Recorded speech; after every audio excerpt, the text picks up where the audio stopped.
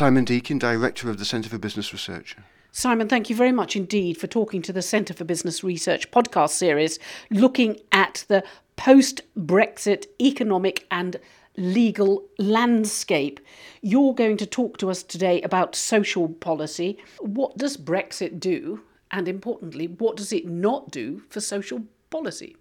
Well, the most interesting thing about the events of the past couple of days is that in the white paper on the Great Repeal Act, the UK government has basically said they'll reenact the labour laws and social laws which are currently derived from EU law after we leave the EU.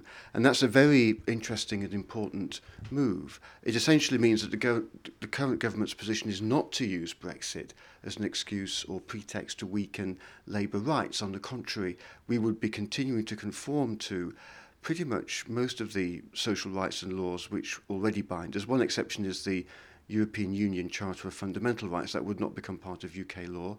It looks as if the Prime Minister has said, well, she has said in public that there's no wish to downgrade workers' rights after Brexit. And the Great Repeal Act, we don't yet know what precise form it will take, but it appears that, of course, it should really be called the Great Continuation Act, because what they're really doing is continuing EU law, but converting it into British law. So another word for it would be the Great Conversion Act. This act of conversion will include labour and social law. I think the current position is that the UK government will say, we accept the need to comply with EU social policy, and they may well say the same about things like environmental policy. And that addresses a major concern of the EU 27, who have already been saying to us, or the Council, Commission have been saying to us, you must at least conform to EU standards if you want to have a comprehensive trade deal going forward. So I think there's a fairly clear message here from the UK government. We are not using Brexit to set up a light regulation, tax haven type economy. We'll comply with EU standards. We really are serious. We want a deep and comprehensive trade deal with you. The rhetoric around the Brexiteers and the Brexit vote was that they didn't like EU legislation. They didn't like the EU courts. Yes, many of the leading Brexiters were people we could describe as libertarians, and many of them had argued at various stages in their careers, Liam Fox, other people, for deregulation of the labour market. Just this last week, Ian Duncan Smith repeated the argument that there should be significant deregulation. Priti Patel had said the same thing in the referendum campaign. Now, the current position is not that at all, that Brexit won't lead to wholesale deregulation. However, if there's a hard Brexit, which means basically no deal, then the implication, I think, would have to be this comes back onto the agenda. Yeah, deregulation. The Prime Minister also has a review of employment rights going on with Matthew Taylor.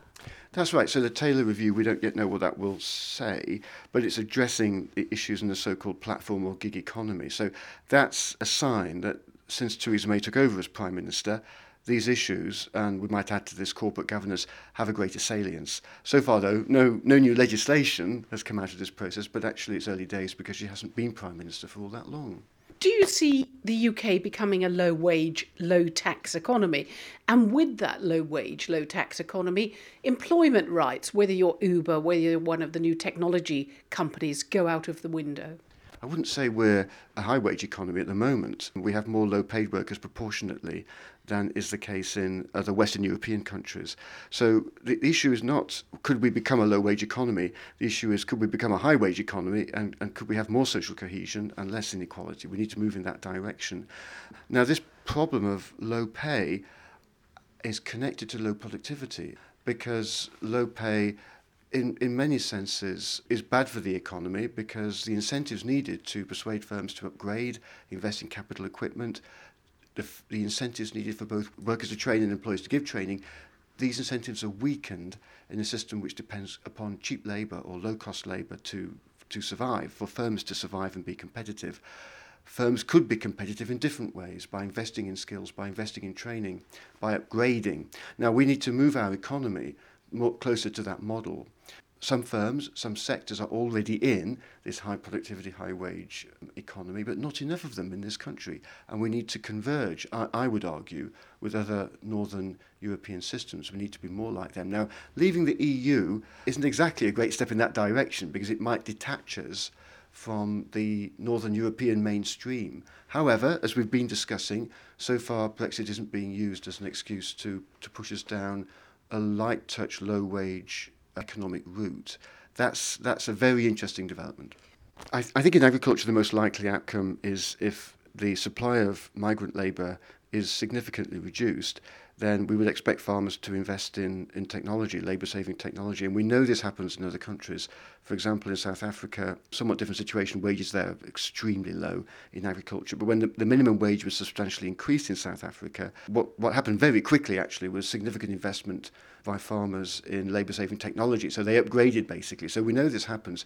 If the labour supply is reduced and or wages go up, employers often do respond by investing in labour-saving technology. Now, you might say that this causes unemployment, but if firms are run more efficiently, it's possible for some of this labour to be reabsorbed. If the economy grows, then again, labour displaced by capital investment should find jobs elsewhere. What we need is a dynamic, growing economy, not a static, backward one.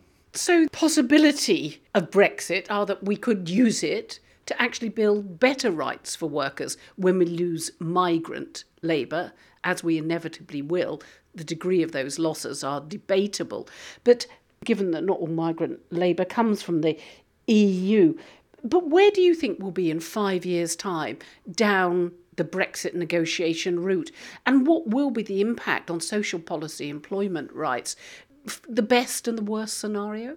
So all these complex issues around the so-called exit bill, they've got to be sorted out. But let's assume that negotiations begin. They almost certainly can't be concluded within 2 years of March 2017, so it'll have to be a transitional arrangement. And I read that to mean that we would remain, in effect, within the single market and subject to all its rules and subject to ECJ, European Court of Justice, CJEU jurisdiction.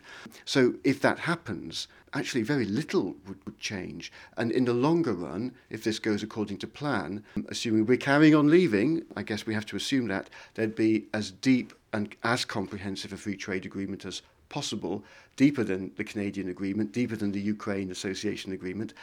Maybe not much would change. But of course, if that's the case, what will happen to the labour market? Many of the social policy rules would be the same.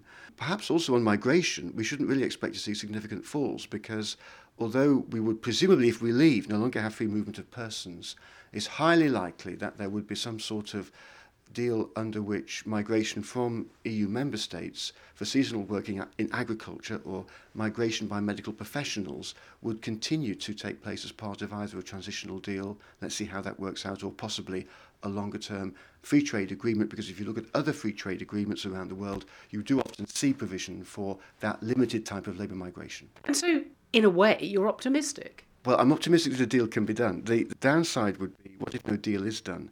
Now, then I think there are two scenarios, aren't there? One is hard Brexit, and then I think it's pretty clear the government is highly likely to switch tack and say, well, Philip Hammond has already said, if you force us down this route, then we could become a low-tax, low-regulation economy, not a mainstream European economy. That's more or less what he said a few weeks ago.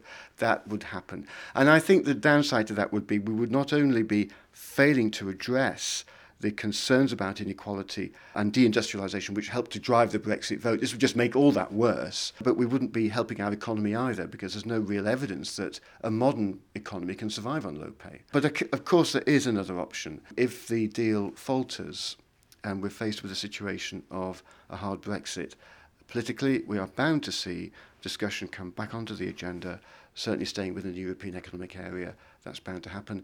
And it's already been suggested that there'd have to be a separate vote on leaving the European Economic Area. So I think it is yet to become clear, actually, what would happen if there was a choice between no Brexit and a hard Brexit.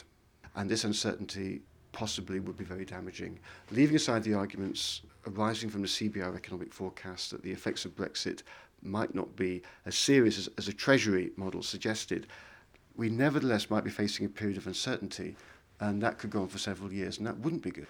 And I think our empirical evidence supports the position that one can design labour laws which achieve a measure of social justice, of greater fairness. Far from harming the economy, they can contribute to a dynamic economy. Now, for the UK to step back from that model would not be offering any kind of economic salvation and would certainly not be addressing the needs of the so-called left behind, the segment of the working class in the UK which voted for Brexit and probably tipped the balance on June the 23rd. So it doesn't seem to me to be a plausible option, either from the point of view of fairness or from the point of view of efficiency, nor from the point of view of the political process around Brexit. It's not an option for us to go back to a deregulated, light-touch labour market. So we really ought to map out and use Brexit to find out and scope what kind of economy we are, and to be bold in saying what kind of economy we want. If we had stayed in the EU, we could have done this anyway, and it might have been compatible with the broad thrust of EU social policy. But of course, you're quite right, Brexit has focused our minds on things which to some degree had become issues that were just never discussed in policy circles. There was a consensus that our labour market policy was the right one in government circles, even though it was leading to more inequality, even though it was leading to social fragmentation. Now, Brexit was a shock, that's for sure, for the governing elites in this country. So in that sense, you're quite right, it does give us the opportunity to rethink our labour market policy, and we absolutely must do that going forward. And we need strong regulation and strong laws. We need strong laws, and we also need access to justice for workers. We need stronger collective bargaining, and we need measures to achieve greater wage equality in this country, And proper access to employment tribunals. We absolutely have to reverse the recent rules imposing fees on applicants asserting labour rights before employment tribunals. That's an absolutely essential step. And if the current government is consistent in its position on addressing the underlying causes of the Brexit vote, one of the things it must consider doing is reversing those fees reforms. So Brexit, on the one hand, may have dampened people's spirits, particularly the Remainers. On another, it is an opportunity, and it's an opportunity not just to do these things, but to open up the debate about what we want to do. I suspect that going forward, if we just think about this in terms of domestic policy, Brexit's going to help us have a better debate about labour market policy. Ultimately, these solutions require international cooperation. So the downside to Brexit is it may make it much more difficult to forge international consensus on these questions, but let's see what happens. To what extent we end up outside the single market, really it's going to be a matter of degree. The current government's position for a deep and comprehensive trade agreement actually takes us back in to much of the single market, and we will be bound going forward by single market rules, and we may even have to accept the jurisdiction of the ECJ over a large number of issues. So let's see how that pans out. Very different from the rhetoric. It's absolutely different from the hard Brexit rhetoric that we've become accustomed to over the past few months. That's right. Simon Deakin, thank you very much indeed for talking to the Centre for Business Research podcast series looking at the future of social policy post-Brexit. Thank you, Bonnie.